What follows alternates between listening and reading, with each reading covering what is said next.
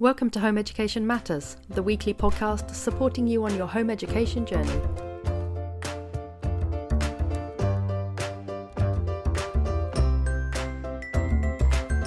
Thank you everyone for joining the Home Education Matters podcast. Today we are joined by Lynn, otherwise known as the West London history tutor, who is an expert in all things history at secondary level. So hello Lynn, thank you for joining us. You're most welcome. Thank you for inviting me along. So yeah, I'm Lynn from West London history tutor. I am a trained history teacher at secondary level for ages 11 to 18. I've left full-time education to set up my tutoring business, and I tutor students who are at home educated at Key Stage 3 and GCSE, but also help students who are still in mainstream education. I've been a teacher for a very long time, since 1995, wow. And was the head of humanities for 17 years in a school in West London. So, yeah. What prompted you to leave school and go into tutoring? Oh, well, I wanted a career break. I was on an unpaid sabbatical for a year, and my husband and I were thinking of actually traveling around the world. And we were thinking of Australia and New Zealand. And then they had those terrible, awful fires, didn't they? And then January 2020. So we went, oops, maybe not. Maybe we'll go closer to home. And then COVID hit. And the school asked me to make a decision about whether I wanted to go back full time. And I was already in that point of career break, getting career advice, and I decided not to. And I had set up the business basically to keep my hand in teaching, because I love teaching and I love history. So I wanted to continue my skills, and I'd already set the business up. So I just expanded it, really. Very nice. There seems to be an influx of new tutors at the moment, and I think it's a really positive thing because it allows so much more diversity for learning at home. And obviously, what I always say with all these podcasts is, as a home educator, there's obviously no need at all to use tutors. That's something that's just a personal preference, but it can be quite a time-effective and cost-effective way to sort of have a consolidated learning experience for your child. And it's also very helpful, I think, when you've got exams coming up, because tutors are very good at knowing the specs and things like that. Today, Lynn is going to be giving us her top tips for approaching history at home for secondary age children. So this is basically sort of 10 plus, really, I'm thinking. Yeah, definitely. I mean, I'm obviously a specialised at 11 to 18, and I'm coming at it as a history specialist. So as a history specialist, these are the sort of things that I would address in the home education. So for the first thing is, if you are doing a series of history lessons, is have an overall sort of concept or inquiry question to drive that history. I really think that's quite important. It helps it to hang together, to know what your purpose is in teaching these history lessons. So thinking about, for example, when I taught the Romans into year sevens, it was like a bridging unit between junior school and high school. My key overall question was about, well, why did the Roman Empire collapse? Why are we still not part of the Roman Empire today? And obviously, to do that, I had to look at the start of the Roman Empire, how it developed from the Roman Republic and the growth of it. And, we did map work, looking at how it had expanded over time, what factors led to the Roman Empire being able to grow, to then be able to see why it collapsed. And so the idea, I think, is if you are actually having a history scheme of work, if you will, is have an override. What's the purpose of it? What is it that you're trying to address? Does it matter what the overarching question is? I mean, for example, for the Roman Empire, could you go for something like, was the Roman Empire at the heart of, our most civilized moment in human history, or something like that? Yeah, but again, you can have any question. It's just what in a sense, it's like, why are you teaching this? Why are you exploring that? What are you actually trying to understand? In a sense, it's about the second order concepts in history, because that history it's multifaceted. You've got basically the story, the narration of what happened or what we believe has happened. You have the skill set of being a historian, looking at sources and being able to analyze and evaluate them, looking at historical interpretations and understanding them, but also having that ability to go, well, why did that event happen? What were the consequences of that event? How similar is that event to this event in a different time period? What's changed over time? What's stayed the same over the time? Why have things changed? So you're actually looking at it far more almost scientifically, looking at the evidence and trying to analyze it and trying to evaluate it. And that, to me, is what history is about as a historian. So is it something like what the story is, who told the story, and why it's important? Is that the sort of generally what you're... Yes. I mean, you're looking at the causes of events, the consequences of the events, but also the significance of the events. Why are they important? Is this particular event in history a turning point? Did it have a massive impact on the things that then came after it? Or is it not that important? And also the fact that historians disagree on those turning points, or what might be the causes of World War I or the causes of World War II. Historians don't agree on the past. They might agree, okay, yes, World War I started in 1914, but they will disagree about why it was caused, or what is the greatest, most important reason why it happened. So history is about a debate as well. It's not just about the facts. It's about looking at those facts and interpreting those facts by looking at the sources at the time, the primary sources that were written at the time or created at the time, but also looking at other historians' analysis of those events, their interpretations of the past. So there is so much more than just storytelling, if you see what I mean, just knowing about Elizabeth I and what she did. It's about why did she do it? What were the impacts of what she did? I mean, one of my questions was going to be, what is the sort of balance between the factual knowledge and having an understanding of the context and the importance of it? That, as you say, that kind of sort of more critical analysis of the facts. What is the sort of ratio there for GCSE, for example? What's the most important focus?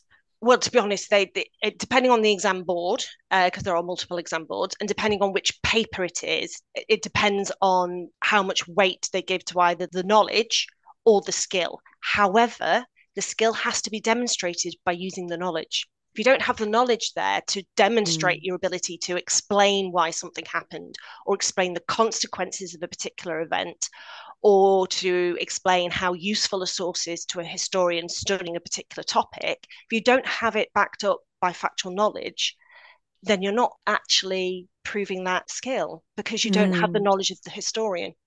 When my son was studying history, we used the PEEL approach, which is, I think, point, evidence, explain, and then link it to the answer. Yeah. And it was very dull, frankly, and a little formulaic, but it does, I think, encapsulate what you're saying, that you need to understand what you're being asked, provide some sort of factual evidence. I always used to say that the evidence bit invariably needed a sort of number or a capital letter.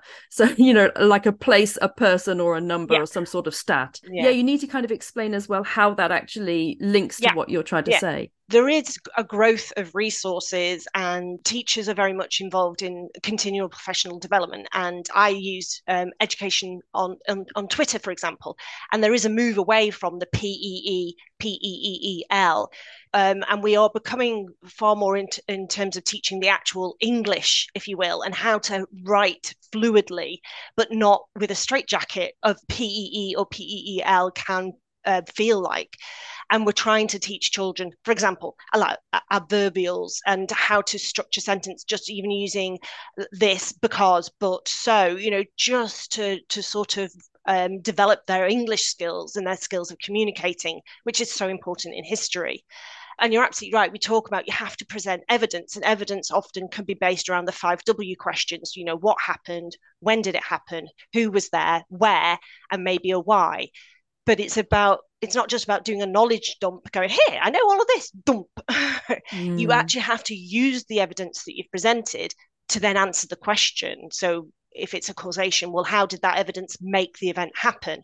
If it's a consequence question, what is the consequence? Well, how did you get from those events to that consequence? You have to show the connections. This led to, this meant that, therefore, thus, as a result of. So language is incredibly important, structure is important, but it doesn't have to be the straitjacket of PEEL or PEE, but it's whatever works for the child, basically. Okay, you have to teach a variety of methods, and it's what works for the child.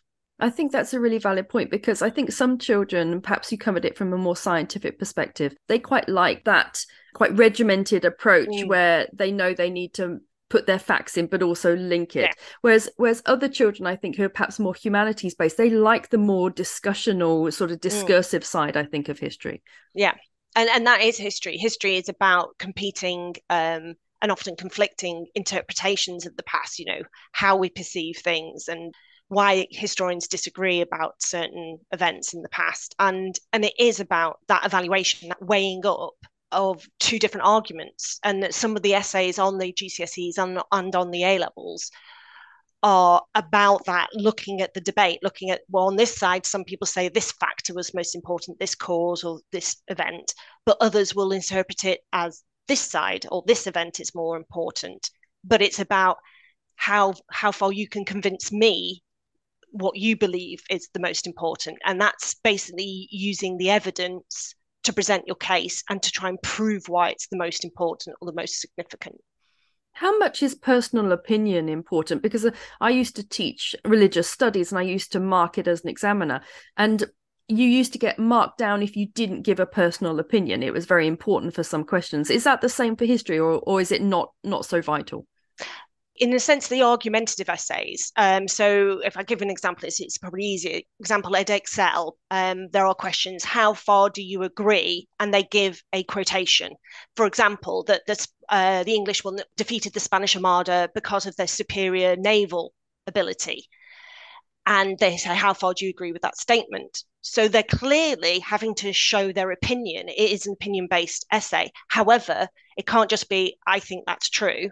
They've got to marshal the facts to prove it. And they have to show that it is a debate, that other people will say, actually, it was the bad weather that was on the side of the English. We were very fortunate with the storms, blew the Spanish Armada to the north, and helped when we used the fire ships, for example, when they're in the port of Calais.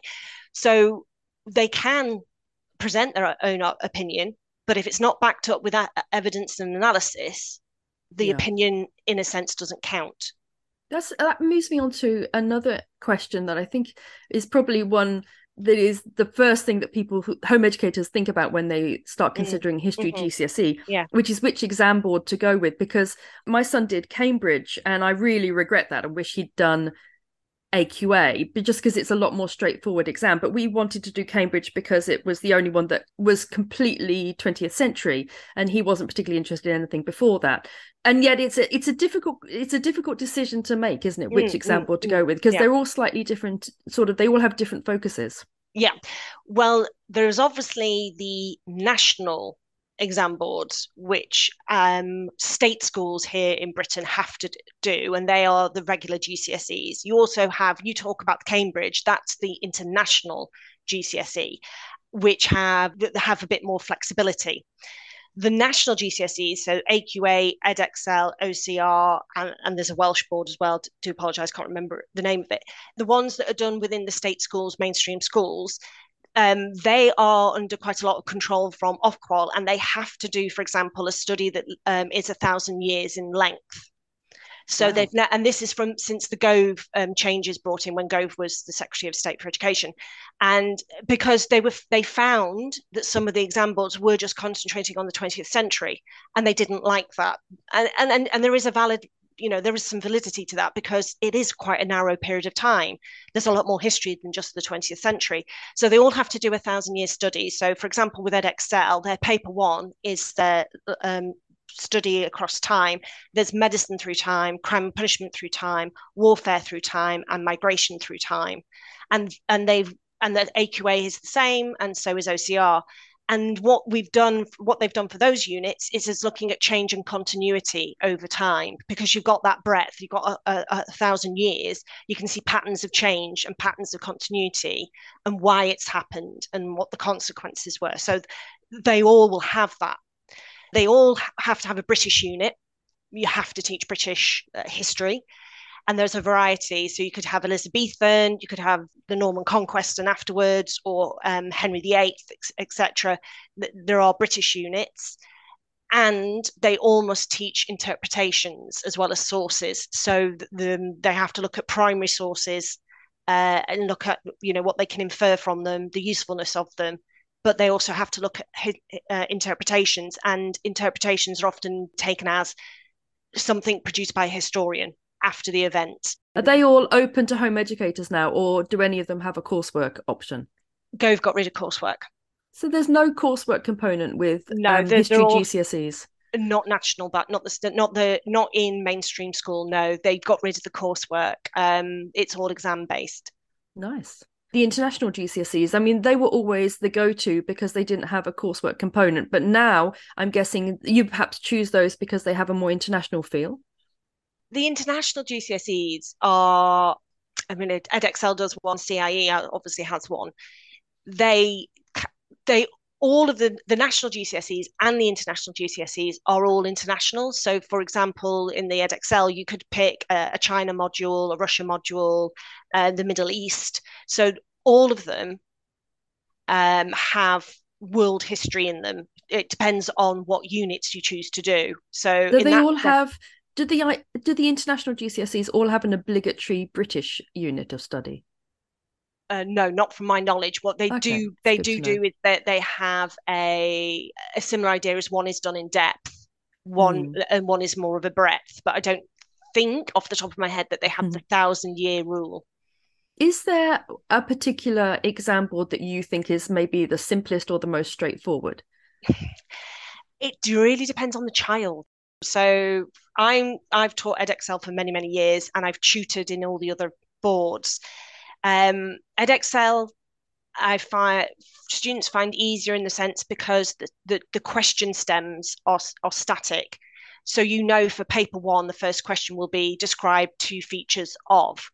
Mm, You know, the mm. second question, 2A, will be how useful are sources A and B for. So the question stems are static. So you So you know can what, learn how to answer that particular style of question. yeah, it's easier. And some of the other exam boards are fairly similar. They will have similar stems. But for example, Edexcel has 4 units. So they have 3 exam papers, of which 2 units are examined on one paper. And AQA have just 2 papers from what I remember, but they examine 2 units on each. So it depends on the child, and it depends what the child's strengths are and their interests are, because it also depends on the units they would like to study, because there are some differences between the exam boards as to what they offer and what they don't offer. So with the 1,000 year span, does that mean that in the exam, anything within that 1,000 years they may have to answer a question on, or can they have to study it, but they can specialize down for the exam? You have to study all of it, Wow. because See, you don't know you don't know what might come up, and the questions are done. So for example, it's a thematic study. So for example, with crime and punishment, which I've taught, the first bit is the Middle Ages, and you look at the nature of crime, as in what was defined as a crime. How did we then catch the criminals? How did we then put them on the trial? And what sort of punishments they were? And those 4 themes follow throughout the 4 time periods. But a question could be asked, and it could straddle 2 time periods. It might ask mm, it. There are deliberately questions. So, what was the role of the community in catching criminals in the Middle Ages, and how is that different to the modern period? So mm. it will deliver, because it's about change and continuity. You have to have that broad picture to be able to spot those patterns. So I'm guessing that for these ones that have the 1,000 year span, as opposed to say the Cambridge International, which just is 20th century, I'm guessing they're not expecting you to know things at such great depth as Yeah, you would for yeah, yeah. exactly. You will need to have examples. Obviously, you can't get away with not being able to support your answer without factual detail, but it's not to the level of detail from in the depth study. Yeah, it is a broader sweep. But again, you would Mm. still have to marshal. You'd still have to be able to get facts to support your answers. So yeah, it is tricky. There are a lot of facts, but that's why it's very important to be teaching revision skills and skills about how to revise, and clever ways in which to like record your knowledge, like using Cornell notes or graphic organizers to sort of help organize that information and make it easier to recall. Retrieval practice is really important to build that into home learning, especially at GCSE, that you regularly review what you taught previously, especially if it's connected in some shape or form to what you're currently teaching. That's really interesting because I found that with my children, they really like history. And when they're engaged with the history topic, they naturally remember the important things, the dates, the stats, because there's some stats that are just, they grab you, don't they? Because they are, you hear a statistic and you're like, wow, I didn't know that. And they tend to remember those. And so I found when my two were studying history, that we didn't do a lot of these kind of graphic organizers and things like that, because if they were really engaged with the subject, they tended to remember the facts anyway, because they were so sort of bowled over by them and they were so interested in them. And the other thing I found was that if we came at the subject from many different perspectives, so for example, my two really liked the 20th century, so we listened to lots of podcasts, we got audiobooks, we watched an extremely long documentary on YouTube that was something like 42 hours long. We watched Yeah, I know, it was insane. We watched all sorts of things, and they read lots of books about it. They read books that weren't textbooks, just sort of interesting books, biographies, things like that. And I think because of that, they tended to retain a lot of these facts that perhaps they wouldn't otherwise. So but that's quite time heavy, isn't it? So I'm guessing that your tips for learning facts, things like graphic organizers, that's a slightly more efficient use of time, perhaps. Yeah, and again, it's all down to the child in front of you. What are their strengths? What are their weaknesses? Your children are very good at picking up facts and recording them, but other children might struggle. One common thing I hear from a lot of children is, I can't remember my dates. And it's like, well, for you need to do a timeline. You need to have a visual big timeline on A3 sheet where you have the key events of this particular topic marked on, and maybe dual code it. What I mean by dual code it is to have a little image, an icon that helps trigger your memory as to what that event is. So, for example, if you were doing early Elizabethan and you're looking at the plots against her, you might have some sort of like a dagger going in her back to remember that's the plot. That's a plot. And then these timelines can become living graphs as well. What I mean by living graph is you have the time on the x-axis, and the y-axis could be like level of threat, for example, to Elizabeth, or how secure she was. And so you can then plot all the events like the Spanish Armada, the plots against her to assassinate her, the arrival of Mary, Queen of Scots. You can then put it against a 0 to 10. How dangerous was it to her? So this timeline becomes more of an analytical tool as well, by plotting it as a living graph of how secure Elizabeth was. You can have Venn diagrams, a great maths tool, but when you're looking at similarities and differences between two time periods or two events, the Venn diagram's fantastic. You've got your differences, and in your middle, you've got where that things overlap and are similar. So mind maps, brilliant tool for mapping out. I do on the Munich Beer Hall Putsch, have one branch for causes, one branch for what happened, and one branch for consequences. And again, use dual coding, so little smiley faces, little sad faces, little imagery to help record it. And it's just then captures the key facts in a visual way. And it's great. If you're doing 1,000 years of history, that's a lot of work. that's a lot, isn't it? Yeah. So what I've been doing with the student I'm teaching who's being home educated for this is that I've created a lot of structures for her where she has tables, for example, and because it's those three themes, types of crime, how do we catch the criminal, how do we put them on trial, punishment, I'll have one where it's got the Middle Ages and it's just got key facts, then the next time period, early modern, and then a column, how far has it changed or stayed the same. And then when we do early modern to the 18th, 19th century, we have the same table with the facts. And then again, when we move into the modern period, and that's when those timelines also are great, because you could have 1,000-year timeline where you plot or just show, when did we stop using the hue and cry, when did we stop using the tithings, and you just have it marked on like a line, if you will, showing when it was in use. And these visual graphical organizers are really good for those types of things, because it is really hard. 1,000 years of history is a lot. It is a lot. It's a lot to remember, isn't it? What role do you think keywords plays? Because I know that when my child was doing geography, we actually stopped it because I realized quite early on that it was basically an exercise in memorizing the definition of certain keywords, and that was geography. And the same thing with biology, which is probably our least favorite science for that reason, because it's an awful lot of memorizing the definition of certain keywords. Is keywords a big thing in history? I'd step back from that and say, actually, to be a biologist, you need to be able to speak, talk, and think like a biologist. and that requires you to use the academic language Mm. because you can't show your understanding if you don't use the correct terminology. So it's actually a sign of being a biologist. It's a sign of being a geographer. It's a sign of being a historian if you're using the specialist terminology. I think that's the problem in my eyes with GCSEs, is because it's the first exam that you tend to get taught all of that kind of keyword stuff, definitions, make sure you're using the right language, but the actual understanding of stuff that tends to come, I found, later with A level and beyond. And it always seems a shame to me that GCSEs can be quite dry in that way. I look at it in a slightly different way. I'm giving them the students the tools to access the primary sources, to access the historian's interpretations, to be able to access a history book that's not a textbook, by giving them the tools to be able to decode it. So, for example, if you put a piece of French text in front of me, I will not have a clue. I'm still, j'habite à Winsford, j'ai 12 ans. I'm still 12. I don't have the tools. What is the way to the train station? That kind of thing.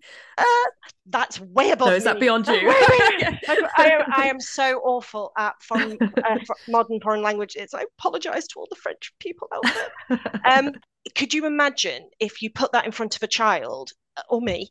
I wouldn't be able to decode it. I wouldn't be able to understand it. So if you put a piece of text or even a documentary in front of a child and they don't understand, say, every 10th word or 5th word or 6th word because you haven't pre-taught the language, it's like a foreign language to them. They're missing so much. Won't they just pick that up, though, as they go, just like we pick up language? No, I think educational philosophy about how children learn and how much they get out of it and how much they pick up just by reading has actually shifted quite considerably in the last 10, 15 years.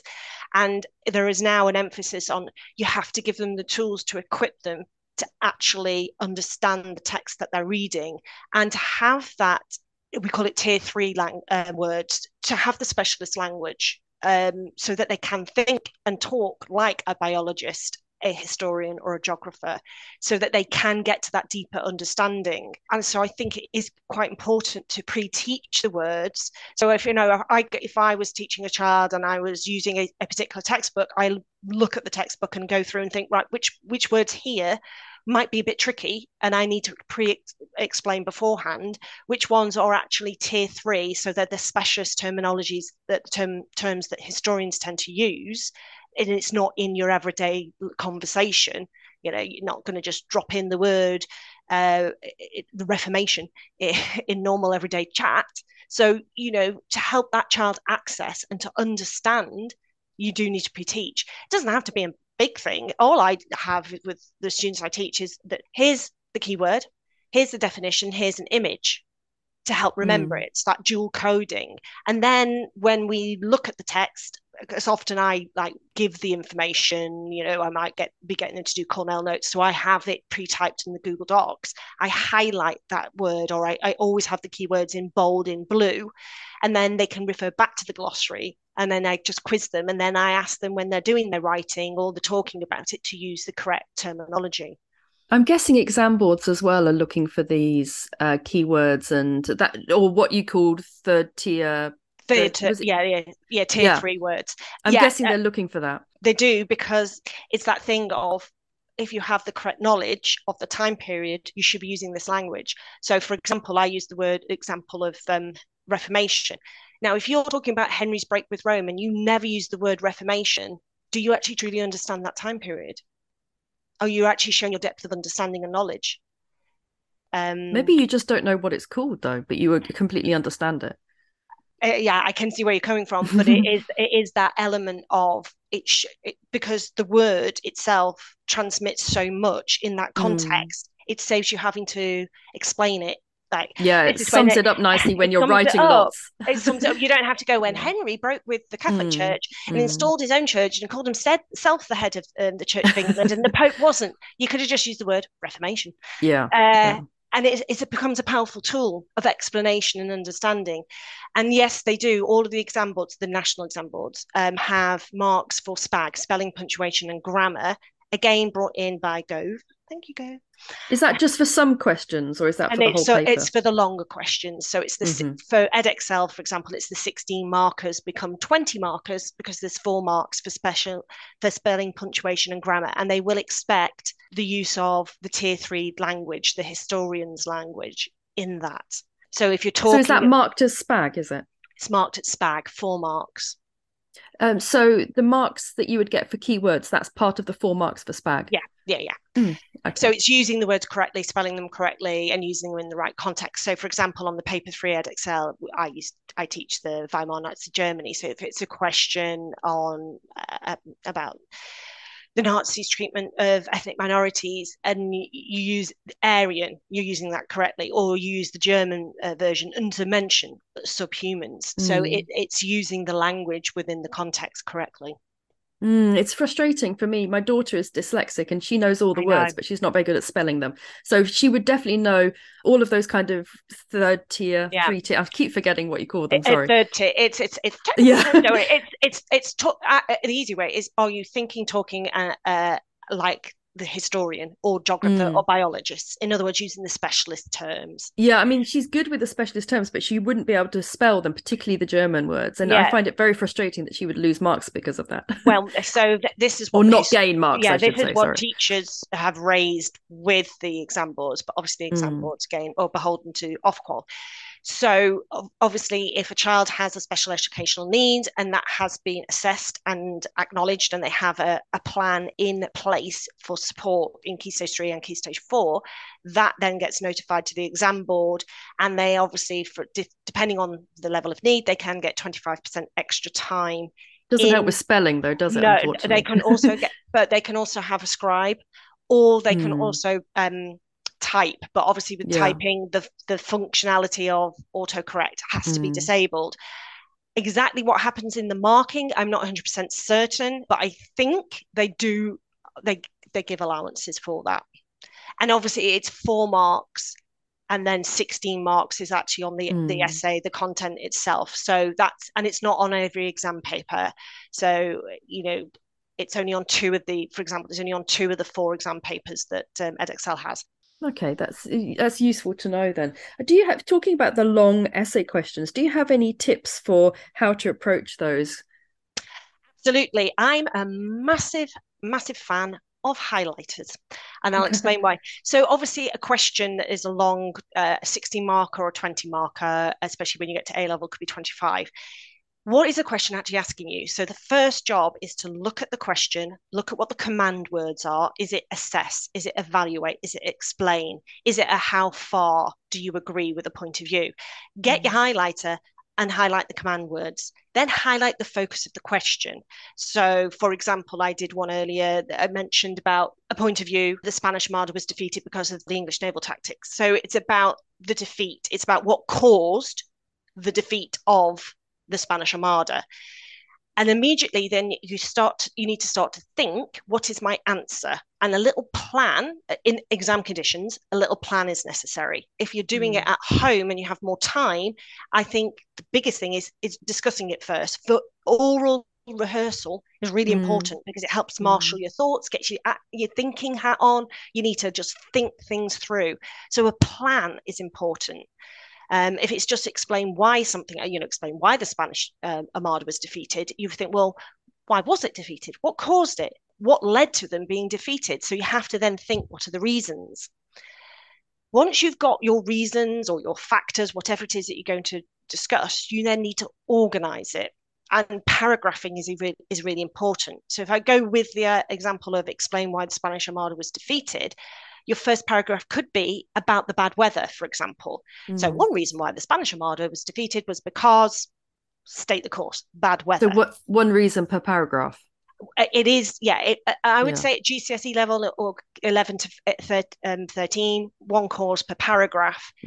And then build up to make more complex essays. It depends where the child is. All of this is like, where is your child? What skills do they have? What are they able to do? And where you're wanting to push them to be. So, you've got to start at a certain level and grow.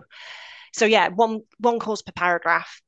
Use the words of the question to formulate your first starter sentence, the point of the paragraph. So if the question was, explain why the Spanish Armada was defeated, one reason why the Spanish Armada was defeated was because. The reason I say that is that sometimes people just start telling me the story of the Spanish Armada and they're not actually answering the question asked. By using the words of the question, you are more likely to focus and stay on target. It's also helpful for the examiner as well, isn't it? Because I know I examined Edexcel papers and you don't have a lot of time. And so you do tend to look out for these kind of obvious points that people make. Exactly. And then obviously you then support that. So with the example I'm giving, the bad weather.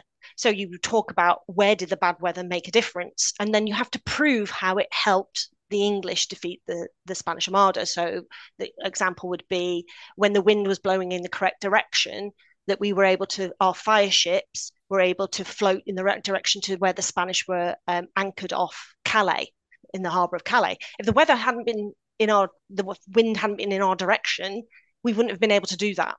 And then what happened next winter occurred, the Spanish panicked. They cut their anchors. Some of the boats collided.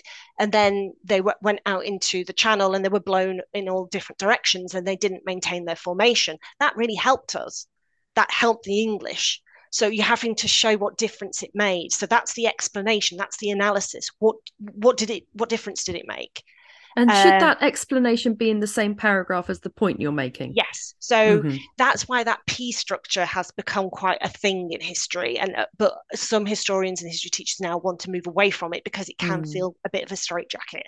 But you still have, you need in a paragraph, what is your point? What you're talking about? Evidence to support it, and explanation of analysis of what difference did it make. And it could be, and then I get children to actually color code it. So wherever they've put their reason or their factor, that's in one color. Anything that's factual evidence is in a second color. Where they're starting to use that evidence to explain why the event happened or what the consequences were, they then put in another color. And that's where language becomes important. You have to show how it made a difference. So you need phrases like this led to, this meant that, as a result of this, consequently, therefore, thus, and that language helps to show that you're actually now using that evidence to explain. Yeah, and it also helps your brain, doesn't it, to sort of think, okay, now I'm moving on to this bit. Yeah. And I say to the home educated students that I'm teaching, it's like, I want your paragraph to look multicolored. I want it to look beautiful. I want to look, and you don't have to have like point, evidence, explanation. It could go point, evidence, explain, more evidence, explain, more evidence, explain. I said it could look like those cakes that you cut into that are layered. Rainbow cakes, that's it. It's like a rainbow cake. And that's how you can move between your evidence and explanation, and then go additionally, also. That's really nice because I think a lot of one thing that my son found very frustrating was that he wanted to, when he got on a roll, he wanted to go, oh, and also this and this and also this, and he got frustrated that when he was doing it 3-4 years ago, it was very much, no, this is your point and your evidence and your explanation, now move on to your next one. But that's the unfortunate part of the fact of the time constraints of in exams, and that's how children are assessed, and it doesn't allow for that. That, I suppose, in a sense, comes in at A level, where they do have a non-examined assessment, which is the coursework, and also at degree level, where you have a dissertation, where you have a greater word count and time to be able to then explore something in more detail. But unfortunately, with these short answer questions, even at A level for Edexcel, the 20-mark questions are about 45 minutes. That's all you have on it. So realistically, you have a good introduction that sets it up. It's like your GPS on your car. This is the directions we're going. This is where my end point is. Hello, I'm introducing the essay. You might get 3, maybe 4 substantial paragraphs, and then a really good evaluative conclusion where you are weighing up all the different arguments. And a really sophisticated answer would have done some of that substantiated evaluation, weighing it up throughout the essay. My daughter did classical civilization when she was quite young, and she was very good at building in that kind of analysis Mm. as she went. And she got a very high mark. She got an 8 Yeah. for, and as I say, she was 13 and dyslexic. So we were all quite That, staggered by that, really. But I think it was because she was very good at the end of each point. She would sort of say, but actually, I'm not sure that this is the best thing. I actually yeah. think that maybe this, and so she kind, because she had a very chatty style, that I think it helped because it Yeah. showed that she was analyzing as she But went. that's the exact thing. You make a judgment. This is the point I'm talking about. Here's my evidence. Here's a bit of analysis. But on the other hand, nevertheless, and then you go back, but nevertheless, depending on how important you think or significant you think that factor is, that, how important was the bad weather in helping the English defeat the Spanish Armada? Is it the key cause? Was it the thing that enabled all the other things, all the other factors to actually be more successful? And this is that's the role of the historian, because everybody will come up with a slightly different interpretation. Historians, there is, disagreement. There is, because they look at different evidence or they have a different emphasis, and that's the beauty of history. It's not clear cut. The other thing I was going to ask, which is quite a specific question, is that when my son was doing his history, he read a textbook thing by a history teacher that recommended something called the clever conclusion, which is when you do all your PEs and then at the end you sort of say, but actually what I think may have been a more important fact, and you kind of bring in something new and different at the end. But then yes, exactly, you're pulling a face, because then I heard somebody else a couple of years later saying actually that you should never bring in something new at the end. So he was wrong about that, right? Okay, so this is where you have to be incredibly careful. And I was going to talk about, resources that you get on the internet and teachers who say this is definitely the correct way. For the national exams, and I'm sure CIE and the international ones are the same, the only people you actually have to listen to about what they want are the exam boards. I've been to every exam training every single year until I stopped being a full-time teacher. And they absolutely said, even other companies that run courses and say, this is how Edexcel want you to do the exam. The only authoritative voice is the exam board and the exam produced resources. Even the textbooks, so I've got all of these textbooks, they all say how to actually answer the questions. That is not endorsed by the exam board.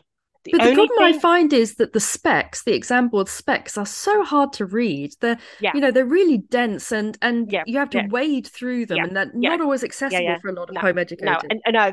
So listen to the teachers, but you have to take everything with a pinch of salt. Even what I'm saying, the textbooks, the only bit the exam boards endorse is the content, the history bit. If they have a section on this is how you answer the exam questions, that bit is not endorsed. As in, they're not giving it a stamp of approval, because it's only what the exam boards have said on their training or in their documents that is valid and is authenticated. So there are strategies you can use, like my strategies I've just discussed when I'm talking about the exam questions. But again, as long as the student hits the assessment objectives to the level that they would want for that part of the mark scheme, they can get their grade, they can get the marks. See, for some subjects, what we always did was we would print off a past paper and then we would mark it together with the mark scheme to make sure that we were hitting what the exam board wanted. But for things like history, I found it really difficult to mark. Right. So you do what I do. Every exam board, some exam boards are better than others, and it does depend on how many students sit that topic nationwide as to how much time they put into resources for it. But every exam board, because of the changes in the GCSE brought in by Gove, have got examiners' reports. Edexcel, I know the best, and they're brilliant at putting in what a child actually wrote in the exam and then showing you why that child got the marks and having an examiner's comment on the bottom. So they produce the exam paper, a mark scheme, and an examiner's report. And with Edexcel in particular, that's interesting. Yeah, in the exam report, they will have scanned in a student's real answers written in the exam under exam conditions. And then they say, this is why the child got what they did. If they want to get top marks, they need to do this. And I found those brilliant for helping me to understand how it is you can actually achieve the marks. Now, obviously, they keep under lock and key the most recent exams, they're padlocked, and only schools can get them, but anybody can access the ones that don't have the padlock on. You don't even need to have a login. And this is how we learn as teachers. You have to look at the exam report. You have to see what it is that they're saying. This is good. This is where the students are picking up the marks. This is what they need to work on. I feel like we're getting to the sort of nitty-gritty bit now, because I'm thinking, as if we assumed that we've done all of this, we've worked through the history curriculum, the syllabus, we chose our exam board, we've thought about the keywords, we've used the specialist language, and now we're sort of 2-3 months before the exam. So what are your top tips for that kind of last minute, the last few months before an exam? It shouldn't be the last few months. Throughout your course, however many years you're teaching it, you should be building in revision techniques, retrieval practice, exam practice, exposing them to these questions. You should be sitting exam papers in exam conditions, and so that they get used to it. So that and that all the revision materials should be made already. So, for example, the student I'm teaching, who's a home educated student, she has already made for year 10 all her revision materials. She has a folder ready. She has the keywords ready. She's already sat a paper on Elizabeth. She's already sat 2 papers on Weimar Germany. So when she goes in year 11, it's familiar to her. It's not unknown. It's not as scary. It's going to be scary. I hate exams. I almost fainted in my A levels. I botched my A level history. I quite happily admit that. I was so stressed. I almost fainted in the toilets. Yeah, so exams are rubbish, aren't they? Yeah, and I feel for it's frustrating. our and I have to say the current GCSEs are so hard on our kids. Are so hard. Why is that, do you think? Because there's so many of them, or the changes that Gove brought in made them more knowledge heavy, and therefore the content in all of the GCSEs, maths, English, everything increased. But they were still expected to take 11 or 10 GCSEs to be perceived as a success. And it made it harder. They removed the coursework element, which meant any child myself and my sister, who weren't great in exam conditions, we panicked, we had anxiety. I even had that in my degree. I thought I was having a heart attack. It turned out I was just stressed. It actually does, that coursework element was something children who didn't thrive in the exam situation had something that they could excel at and think, oh, I've got some marks under my belt, I'll be okay. Obviously, as home educators, we're very fortunate because we are able to choose how many GCSEs we do. And I think it's Oxford and Cambridge, I think, wants 7. I think the most that any university I've looked at wants is 8, which is, I think, Imperial College. It depends what a child wants to do in the long term. Now, if they're thinking they want to go to university and they have a clear sense of what they want to do, like one of my friends knew from a wee nipper, she wanted to be a GP. So she knew that she had to go to university. She went and looked at what the courses were. So she worked backwards from that. I found history one of the heaviest subjects when it comes to workload. I think that's probably why I've approached the way I have with the home educated student that I've got in terms of GCSE, of doing it as we go along.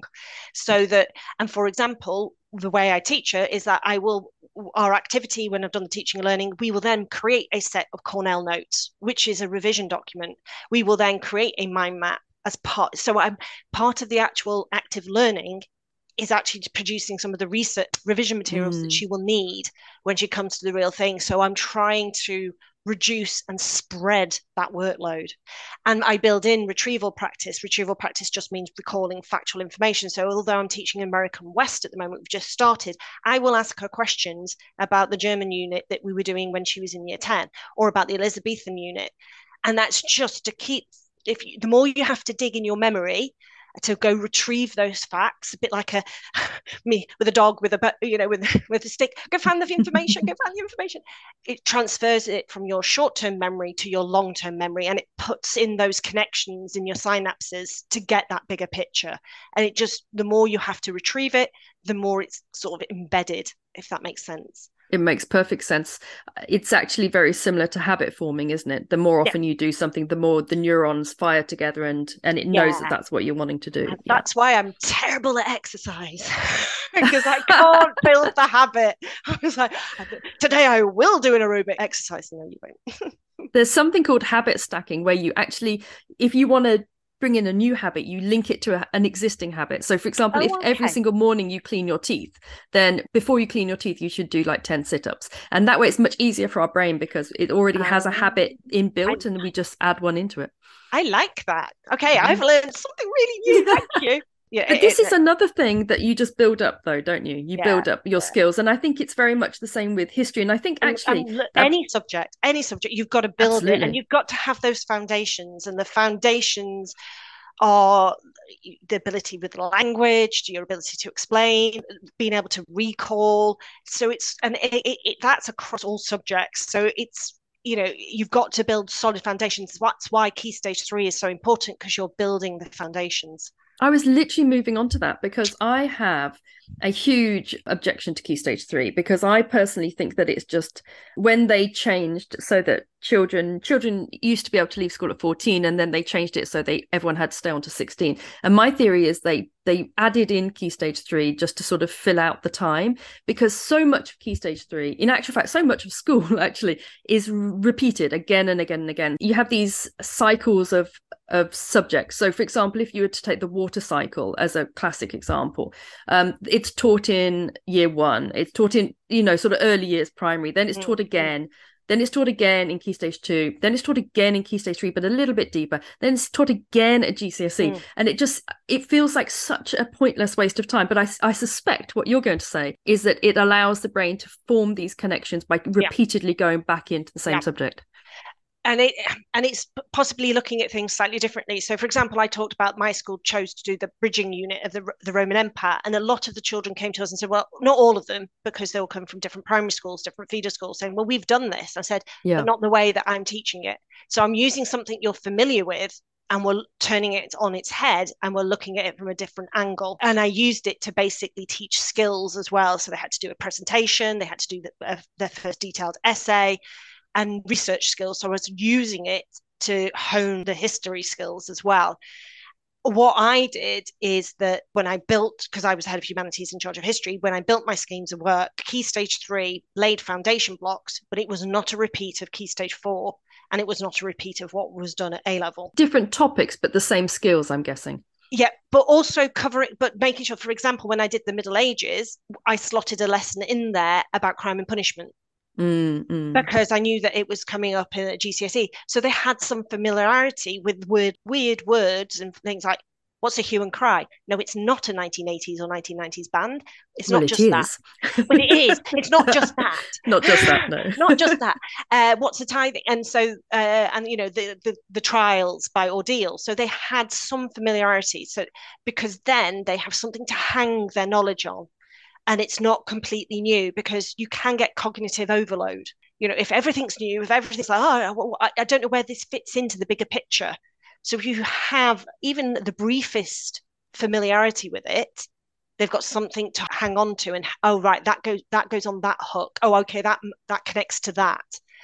And so, for example, in year 8, we did do the Tudors, we did do the Reformation, and we did Henry through to, right through to the Renaissance and beyond, and the Civil War, and a little bit of Elizabeth. And we talked about the Spanish Armada. But when you do it at GCSE, you're coming at it from a slightly different angle, in more detail, and they're getting the bigger picture. It must be a fine line between exposing children to the same subject again and again so that they can hook their learning onto something and feel confident about it. Must be a fine line between that and them getting, frankly, very bored of the same thing again and again. Doing the contextual stuff, you're giving them a flavour so they kind of understand Elizabethan England. It's not completely unknown. But Key Stage 4, the content will be different. Some will overlap and will have been repeated, but not all of it. So my very last question to you is, I think most home educators have this thing where we really want our child to love the process of learning. So whether that's because they choose to do it themselves because they're autonomously led, or because they've had a bad experience at school, so they really want their child to sort of embrace that kind of love of learning. And yet we also want our children to get exams, or at least a lot of us want our children to get qualifications, or perhaps our child wants to get qualifications.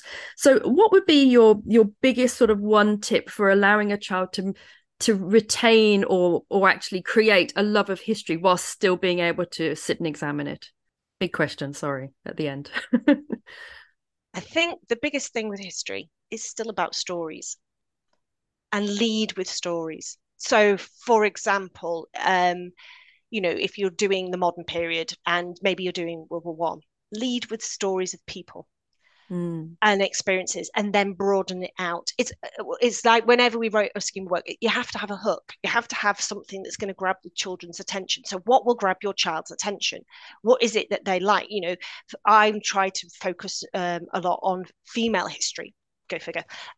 With the student I was teaching, a home educated child in Key Stage 3, I was like, well, women's history is something that we need to address, and diversity within in history. So what is it that your child's interested in, and try to maybe bring it to life with a story, with a person or a particular event as a hook, and then that's your sort of, you've zoomed in on that and then pull back. Like you've zoomed in, a bit like on Google Maps, now pull back to see the bigger picture, and what connections can you make? What can you learn from that person's experience in the wider picture? Was it? I think that's such good advice, because my daughter's very political, and when she was studying her AQA history, she was very interested in the Vietnam unit because of the political side. And I went into her room one day and she was playing a protest song that she had discovered from the Vietnam period. And it's interesting, perfect. Isn't it? Yeah, when you can sort of build everything around that interest. Yeah, I mean, was King John really a bad king? Use Walt Disney, Robin Hood. In it, where King John is portrayed as this sulky, stroppy, greedy character, and is that accurate when we look at the actual sources and so forth, and how it's changed? Like protest songs, brilliant. When I was doing post Civil War in America and looking at emancipation and looking at the civil rights movement, Strange Fruit, fantastic song. Bring in music, bring in the voice of the past. It is really important, and they're great hooks. And I think that's a perfect thing to end on, because I do think that is the beauty of having a tutor, even though you obviously don't need one. But that is the nice thing about having a one-to-one tutor, is you can say to that tutor, look, my daughter loves politics and music. And then the tutor a decent tutor, right, can sort of incorporate that into the learning. Yeah. And I think you don't get that with online classes. But of course you do get that if you self-study as well, because your child will sort of automatically find those routes. But I think it is one of the bonuses of having a tutor. Yeah. So can you tell us, Lynn, where we can find you on social media, and do you have a website and all that stuff? I do have a website. So it's a Weebly website, and it's Weebly, West London History Tutor. And my email is westlondonhistorytutor, all one word, @gmail.com. I'm on Instagram as Lynn, Lynn, _history_tutor. And my Facebook page is West London History Tutor. I'm actually an online tutor, just because it works for me, works for the children. And I just share all the resources via Google Docs, etc. So yeah, and that's me. Super. Well, thank you so much for joining us today. That has been such a deep dive into history. It's been really fascinating. I hope that the home educating parents can, pick up some of the top tips, and then you can think, oh, that works for us. Oh, that'll be a good idea. Oh, don't like that, ditch. But it's about marrying and bridging that gap between those who are homeschooling but still want to sit the standardized exams, and those who just actually I wanted de-school but still address history as an academic subject. Yeah, and still love history and learn still love history, because it's not just the story. Historians do more than just tell the story. Story is the first route in, but not the whole story. It's not the whole story. But it's not where the journey ends. Yeah, that's so true. Thank you so much, Lynn. That's been wonderful. Thank you for having me. It's been a pleasure. Thank you. Thank you so much for joining us for today's Home Education Matters podcast. See you at the next one. Have a lovely day.